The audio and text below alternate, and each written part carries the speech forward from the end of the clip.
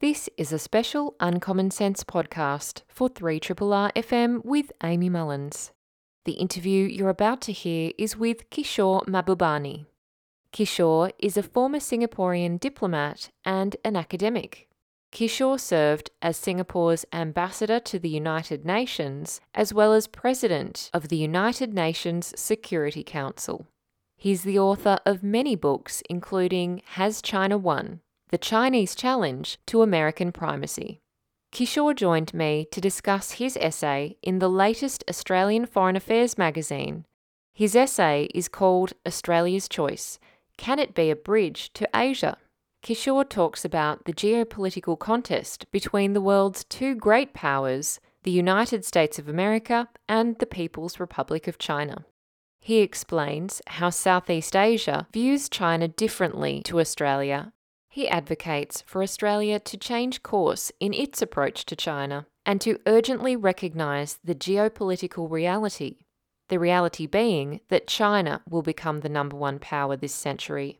Kishore also talks about the ways that Australia can acknowledge its geopolitical reality, that it in fact is located within Asia, and that working with regional forums like ASEAN are in its national interest. Kishore is refreshingly honest and engaging on this topic and reveals the importance of cultural sensitivity and understanding how the history of Southeast Asia informs the present.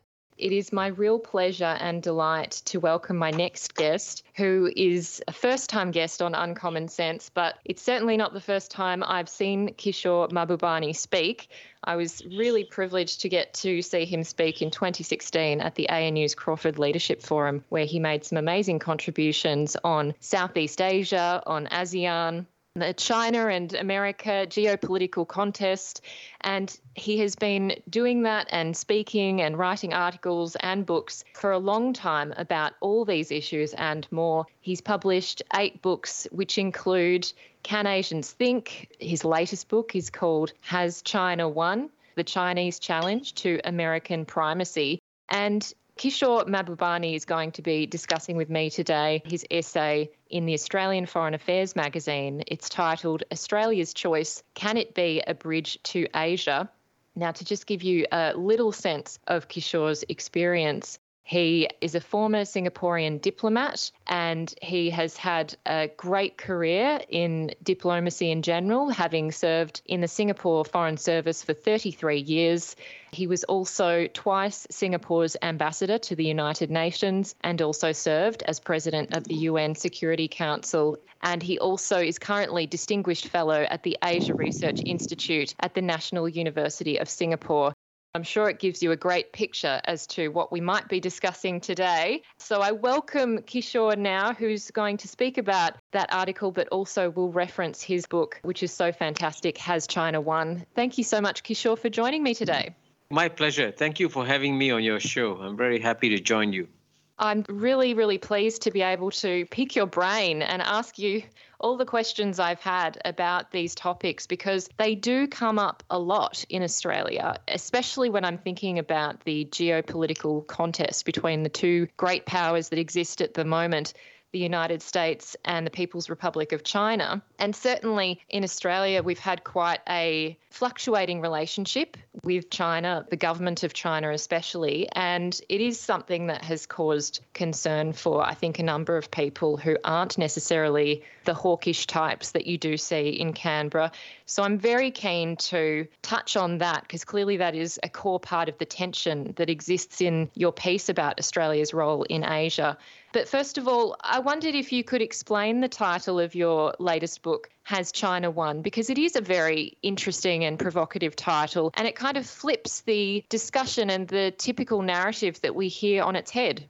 Thank you. Let me begin with some good news. Yeah. I've actually come up with another book since Has China Won? And the good news is that it's a free book, and it's called The Asian 21st Century. It's published by Springer in Germany. And since its release in January, the publisher expected 20,000 downloads. Instead, it has had 1.93 million downloads in 160 countries around the world. Now, the reason I mentioned the book is that I think it's very important for any Australian to understand that 200 years of Western domination of world history, which frankly helped Australia a lot, since Australia, as you know, is a very strong member of the Western community. That 200 years of Western domination of world history, which was an artificial period in world history, is coming to an end. And what you're seeing is the natural return of Asia. And I call it the natural return of Asia because from the year 1 to the year 1820, for 1800 out of the last 2,000 years, the two largest economies of the world were always those of China and India. And so what we are seeing now is the natural return of China, India, and the rest of Asia. And of course, Australia's challenge, which is what I speak about in my article, is that geographically you're not in Canada, you are in Asia.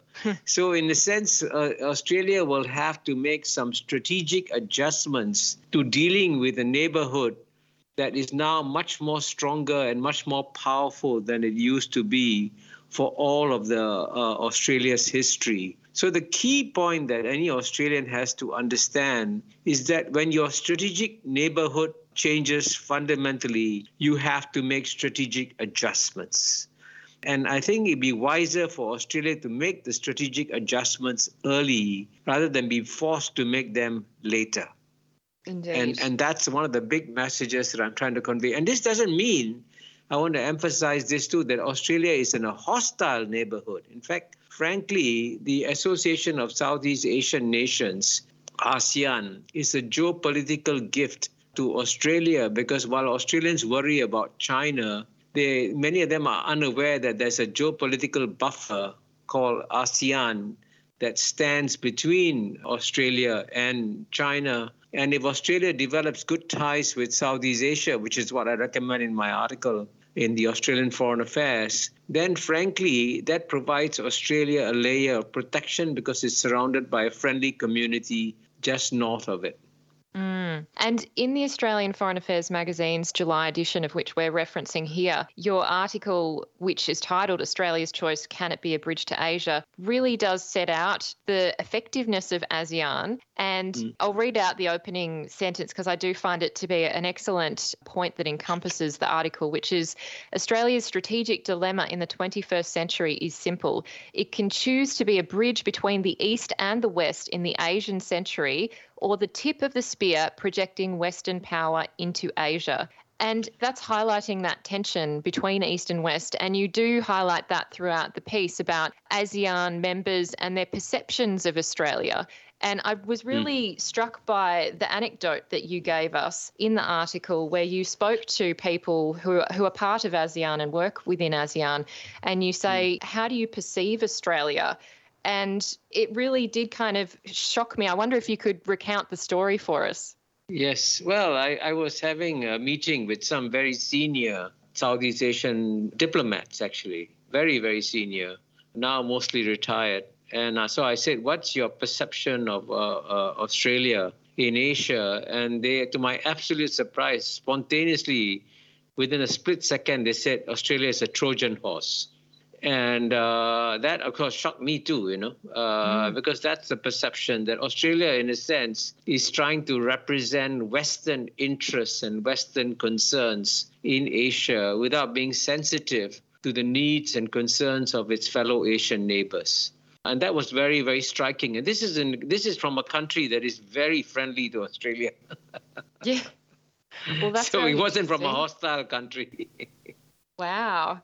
For anyone who remembers Paul Keating's era and Gareth Evans, and we just had Gareth Evans on the show a couple of weeks back, there was a lot of discussion about seeking and looking for our security within Asia and not from Asia.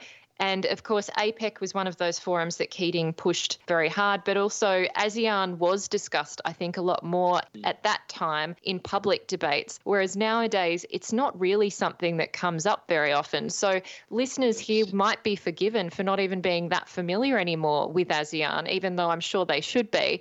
And I wondered if you could share with us the significance of ASEAN to Australia and why it's been such a gift.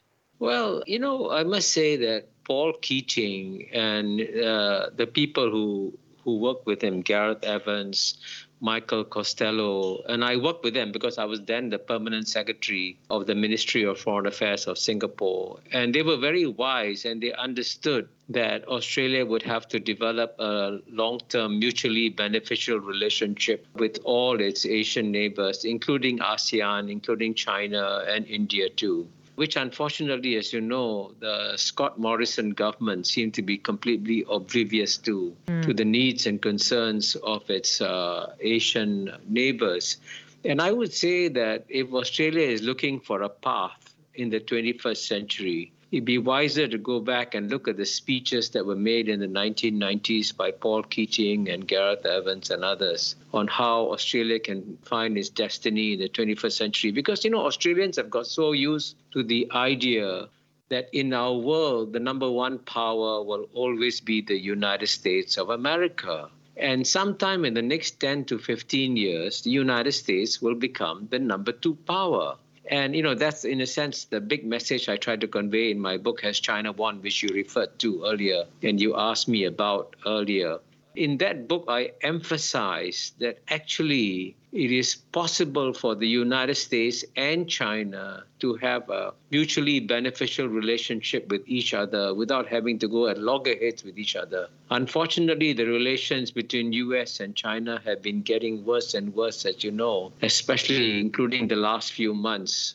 So that creates a very dangerous situation for our region. And Australia, actually, this is where I talk about in the first paragraph of my article about Australia being a bridge between the West and Asia. Australia can also help to be a bridge in terms of explaining to the United States that it should find ways and means of working with the Asian countries, many of whom want to have good ties with the United States and good ties with China, and don't want to be forced to choose between one or the other.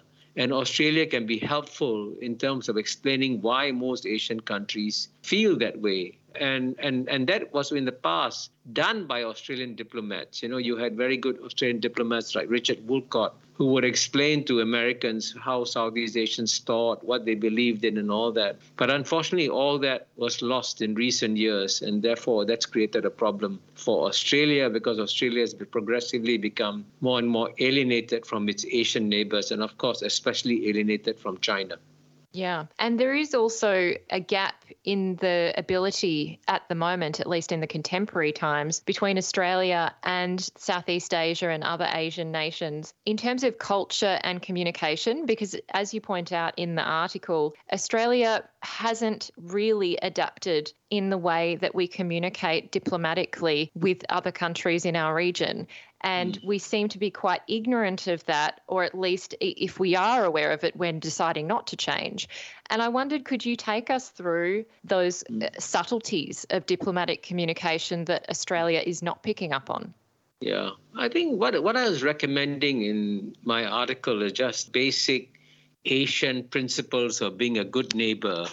And if you're a neighbor of somebody, you should at least make an effort to understand your neighbor a little bit more and the history and culture of your neighbors. And of course, if Australia was in Canada, it would have a wonderful time talking to Americans because Americans are very frank and very direct, just like Australians are. And there'll be no problems communicating between Australia and United States. But I mean, Australia is not Canada. Australia is right in the middle of Asia in some ways. And so it's got to understand its neighbors. So for example, Indonesians have a very deep and ancient and subtle culture, which emphasizes that you must never be direct. If you want to make a point, you must be subtle and make sure that you don't in any way make your partner lose face. And even though the Chinese culture is not as subtle as Indonesian or Javanese culture, still in China, losing face does matter.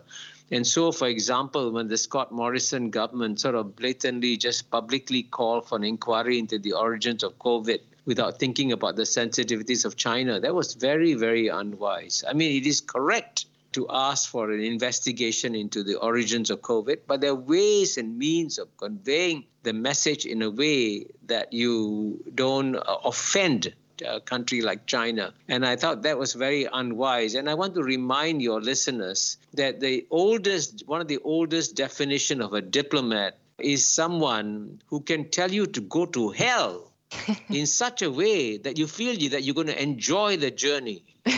Now, this is diplomacy even among Western countries. So what is amazing is that the Morrison government just forgot the ABC of diplomacy in its relations with several Asian countries, as you know.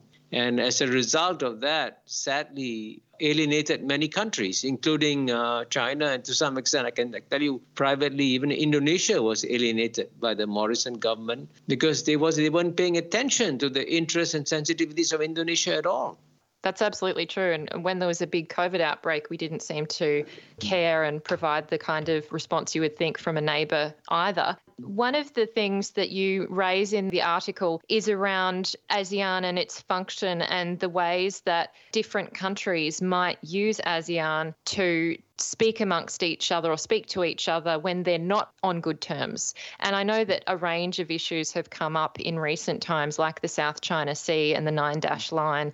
There's also clearly a long history between Vietnam and China, which you raise. And I really loved this reference that you made to an ancient piece of Vietnamese wisdom, which you said says that a good Vietnamese leader must be able to stand up to China, but they must also be able to get along with China. If they cannot do both, they cannot be a leader of Vietnam.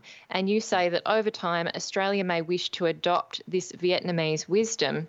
And that was very striking and poignant to me. But I wondered if you could expand on that point around the function of ASEAN, the many different functions that perhaps aren't as public as the things we see in the news. Yes, and you're right. I do believe that the Vietnamese who have lived with the Chinese for 2,000 years and were actually occupied by China for 1,000 years, understand the Chinese better than any of us do, and therefore have learned the art of getting along with China. And as I say, they must be able to stand up to China, but they must also be able to get along with China. And that's something that I think the Morrison government completely was oblivious to. It just thought its only role in life was to stand up and offend China all the time, which is very, very unwise, what the Morrison government was trying to do. And this is where, frankly, one of the main points I make in my article is that the Southeast Asians, because they have actually, Australia, as you know, is a newly arrived country within the Asian format, but many of the countries in Southeast Asia have been living next to Chinese power for over 1,000 years or more. And therefore, they've learned how to handle China and how to work with China. And certainly now it's important for Australians to understand that, China went through 100 bad years, the century of humiliation from 1842 to 1949. Every Australian student should be told the story of China's century of humiliation, because that's how the Chinese are looking at the world through their own historical lenses. And by the way, I have a free edX course, EDX course, that Australians can enroll in free of charge to understand the century of humiliation that China has gone through. Because if you don't understand the century of humiliation, then you don't understand why some issues are extremely sensitive to China. And obviously the one issue that they are very sensitive to is Taiwan, because Taiwan is the last living symbol of the century of humiliation. It reminds Chinese of how Taiwan was separated initially from China after the 1895 war between China and Japan, when China lost the war and Taiwan was lost at that time. So there is a lot of history behind many of these issues. And if Australians are not aware of this history, they will end up walking into minefields, literally, if they're not careful. And this is why, in a sense, if Australia could study and observe carefully how all these Southeast Asian countries, whether it's Thailand or Indonesia or Malaysia, Singapore, how they manage China and how they manage to, have differences with China, but manage the differences and at the same time ensure that you try to find win-win solutions. And of course, it helps a lot that the 10 ASEAN countries are working together as a group. And frankly, ASEAN provides in many ways a kind of a valuable geopolitical buffer, as I said earlier, for Australia. But to use that buffer, Australians must treat ASEAN with utmost respect. But of course, in the case of many Australians, it's not just that they don't respect ASEAN, they're not even aware that ASEAN exists. And how do you pay respect to something that you don't even know exists? Totally true. And I want to just touch on what you said there about Taiwan, because it came up recently, or it's come up a lot, obviously, in world news, but it came up recently domestically when China's ambassador to Australia, Zhao Qian, delivered an address to Australia's National Press Club. And the main news story that seemed to come out of that through the media was that China was prepared to use all necessary means against Taiwan in certain circumstances, and everyone was once again beating the drums of war, to use some of Peter Dutton's terminology. And it seems that, as you point out, Australians aren't aware of that history, that century of humiliation, but then also why Taiwan is so fundamental to China, and also why Chinese leaders need to look tough on Taiwan. And I thought that that was such an excellent point that you made in your book, and that you've made recently as well, is around not only how China lost Taiwan, the territory of Taiwan, after the Sino-Japanese War, but also that it thought it was going to take back Taiwan through the Versailles Peace Conference, but was actually denied it by the Western powers at the time. And so therefore you write that history has taught the Chinese not to accept Western assurances. I found that your explaining of that history was so helpful to try and place into context the Chinese perspective, to make us try and understand that it's not just about a perceived threat. Well, I think the important thing to know about Taiwan is that if tomorrow the government in Taiwan declares independence and says we're going to establish an independent Republic of Taiwan, which, as you know, doesn't exist. And right now we have an independent Republic of China, not an independent Republic of Taiwan. And if the Taiwanese government declares independence, China will declare war on Taiwan. And it's very important to know this, because if you want to prevent war across the Taiwan Straits, don't change the status quo. And by the way, for a long time, many American governments understood that very, very well. And I can tell you that one of the presidents who put the incredible amount of pressure on Taiwan not to declare independence was President George W. Bush, because right after he invaded Iraq in 2003, he wanted to work with China to find a solution to the Iraq issue. At that time, there was a president in Taiwan called Chen Shui-bian who wanted to push for independence. And it was the Americans who put a lot of pressure on the Taiwanese government not to declare independence, because they said, if you do so, you're going to lead to war across the Taiwan Straits. Now, unfortunately, the governments in the Washington, D.C. who understood and who were sensitive to this issue no longer exists, and therefore you have a problem. And that's where, frankly, Australia should be playing a helpful role in this regard, in reminding the United States that it was previous American policy not to change the status quo in the Taiwan Straits. And the best way to preserve peace in the Taiwan Straits is to preserve the status quo and not change anything. And so if Australians don't understand this, they may be encouraging measures that will lead to war across the Taiwan Straits. And that's why it's very important to understand the history and background of all these sensitive geopolitical issues. Absolutely. And that relates back to one of your arguments in this article, where you argue that Australia has been making flawed choices, especially in relation to the Quad and also AUKUS. And another kind of example of Australians not really knowing about the Quad is that the only reason why we probably know that is because Anthony Albanese jumped on a plane as soon as he became Prime Minister to attend the Quad meeting, and therefore it was all over the news. But generally, the Quad is not something that we discuss all that often publicly, but it does send a signal, as you write, about Australia's involvement in the region and its approach to China. And I wondered if you could explain to us the repercussions of the Quad and AUKUS from Australia's actions. Well, I want to emphasize one thing. Australia is an independent, sovereign country. every independent sovereign country has the right to decide what to do to enhance its security. So Australia has the sovereign right to join the Quad. And so we cannot say, Australia, you cannot join the Quad. But at the same time, Australia's got to also understand the political signals it is sending by joining the Quad. And there are two signals it is sending. Number one, even though the members of the Quad deny that it is an anti-China organization, everyone knows that the Quad is an anti-China organization. I mean, it's just undeniable, okay? Yeah. So that creates a problem. You know, Australia says, no, it is not anti-China, but it is joining an anti-China organization. That's a problem that the Quad has. And I think, if I'm not mistaken, Hugh White has an essay in another magazine, I think called Quarterly Review, where he talks about that, what the message is sent by the Quad.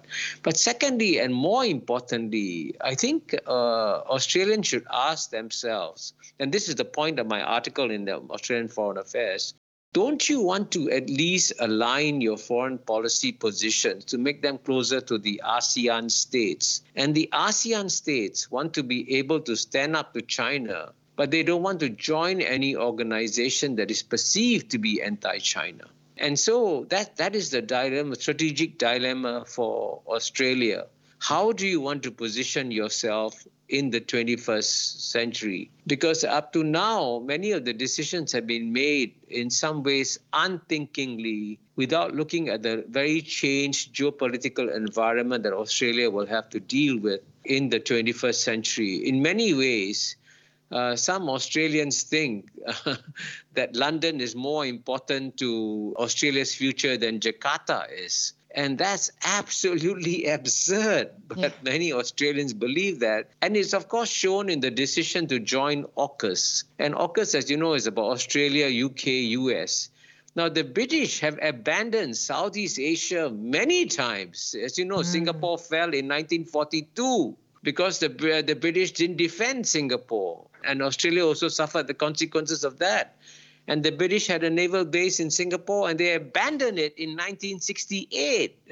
And you are asking the British to come back and defend Australia? I mean, that's a joke. I mean, surely that's a joke. And especially when the other thing the one thing that really upset Indonesia is that Australia is going ahead to acquire nuclear submarines without realizing that a nuclear submarine will be seen to be threatening by your neighbor, Indonesia. And aren't you concerned about what Indonesia will think about your actions? And I was shocked that no one in the Morrison government said, hey, we are slapping Indonesia publicly.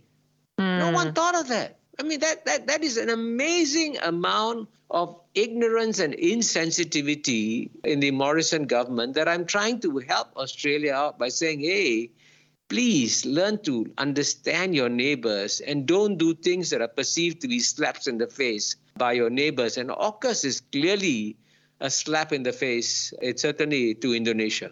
Yeah. I'm speaking with Kishore Mahbubani, and we're talking about his article, Australia's Choice, Can It Be a Bridge to Asia?, which is published in the Australian Foreign Affairs magazine, the July 2022 edition. Now, Kishore, I think that Paul Keating would agree with you, because he gave a speech, or actually it was more of a Q&A session at the National Press Club in Canberra, saying that he really essentially thought AUKUS was a joke. He had some very strong words to say, but one of the more poignant points that he made, and that I believe you've also pointed out, was that this transition from diesel submarines to nuclear-powered submarines is really a shift from defence of Australia to offence, which is obviously the crux of this insult to Indonesia, also the signalling to China, the show of support to the United States and its role in Asia and the region more broadly. And I just wondered, do you have any indication or thoughts as to how the Albanese government should manage this AUKUS agreement now that they've come on board with it? How can they manage the relationship with Southeast Asia and China, but still engage in this AUKUS agreement that they've committed to? Yeah, well, I would say that I have no doubt that the Morrison government has created a huge problem for the Albanese government because right now the Albanese government will look very weak in the eyes of Australians if it suddenly walk away from AUKUS. So I would say that the Albanese government should set up an independent commission to review and get some very seasoned Australian diplomats and thinkers to review the costs and benefits of AUKUS. What does Australia gain and what does Australia lose? And if Australia did an independent, objective audit of the diplomatic and security gains and losses of the AUKUS deal, it would clearly show that Australia loses more than it gains by joining this AUKUS arrangement. And therefore, if you had an independent commission that verified that, that would provide the Albanese government a face-saving way out or backing out of it without being attacked by, the right-wing hawks in Australia for being soft and weak in its foreign policy. And that's a challenge that the Albanese government has.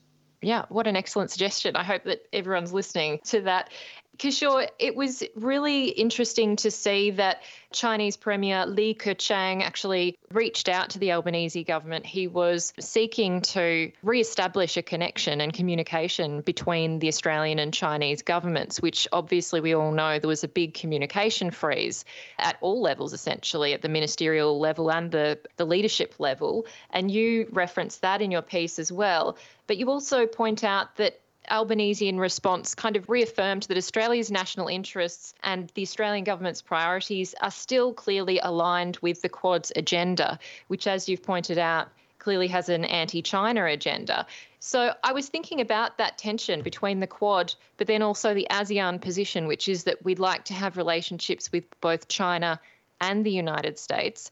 And you set out in this article some suggestions as to how Australia might consider ASEAN more and its position in relation to ASEAN positions and what it could be doing while remaining a member of the Quad to try and realign or gently reposition itself and its foreign policy.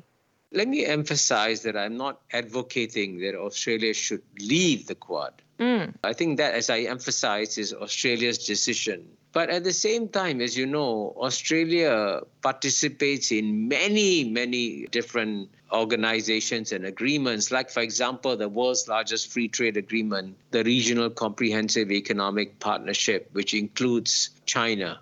So, for example, Australia can play a helpful role using its membership of the Quad to persuade India to join the Regional Comprehensive Economic Partnership. I mean, as you know, Australia is very keen to bring India to play a bigger role in Asian affairs, and Singapore is very keen to see India play a bigger role in Asian affairs.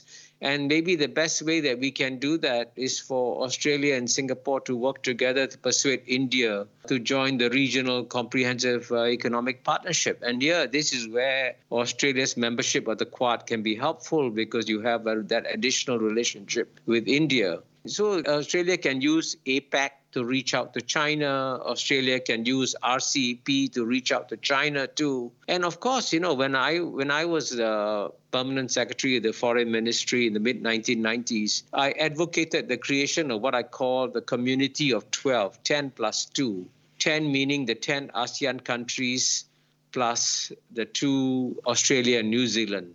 So this is something that can also be considered by the new Albanese government to push for a new community of 12, so that Australia then is seen to be closer to its Southeast Asian partners. And the closer that Australia is seen to its Southeast Asian partners, that would also help Southeast Asia, helping to improve Australia's strategic position in Asia.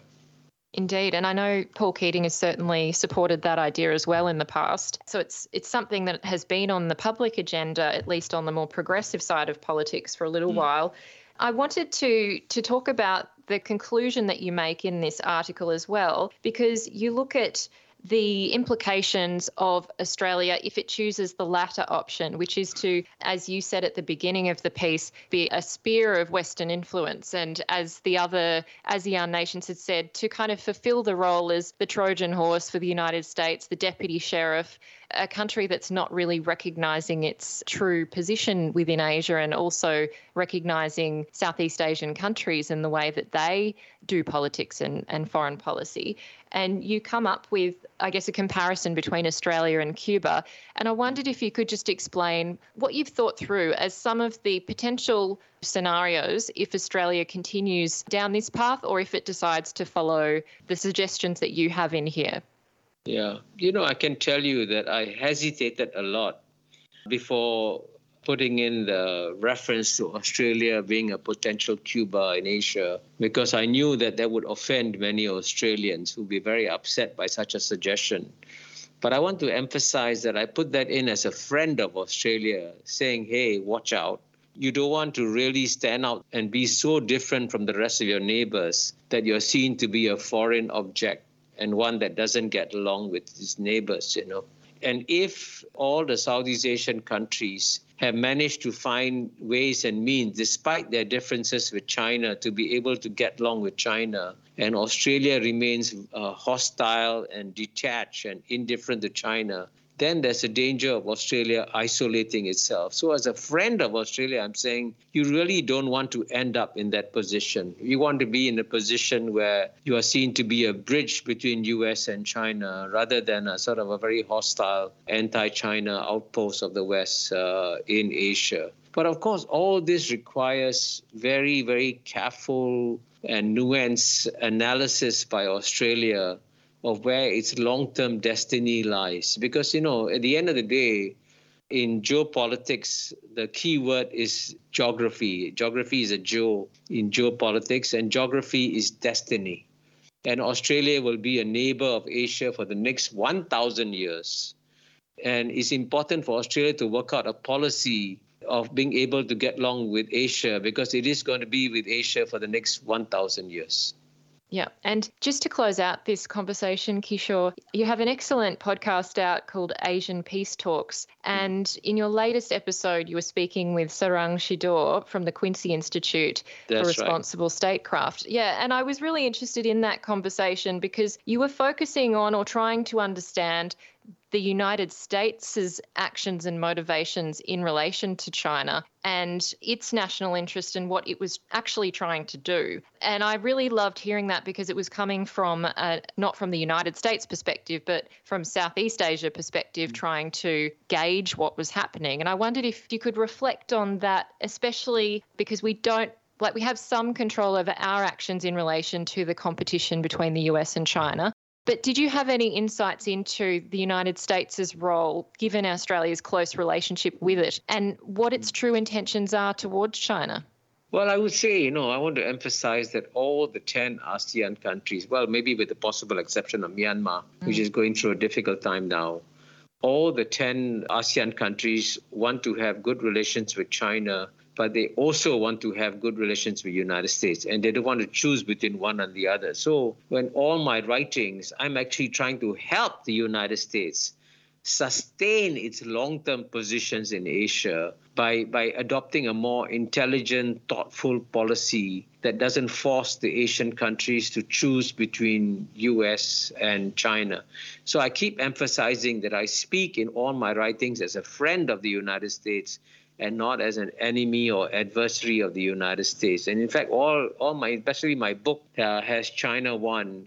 If you look at my last chapter, I'm trying to explain why there are 5 non-contradictions between the US and China, especially in Asia, and how US and China can get along with each other in ways that benefit the American people.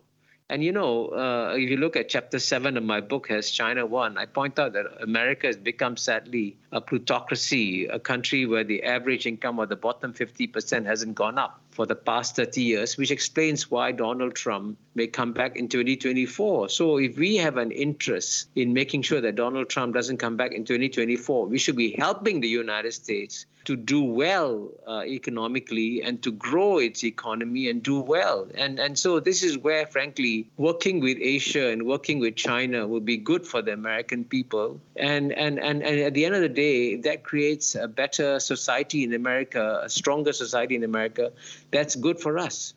Indeed. And obviously you point out in the article as well that there are really clear examples where America could step up, where they could compete with China in the investment realm, especially with Indonesia, and you pointing out the fast rail investments.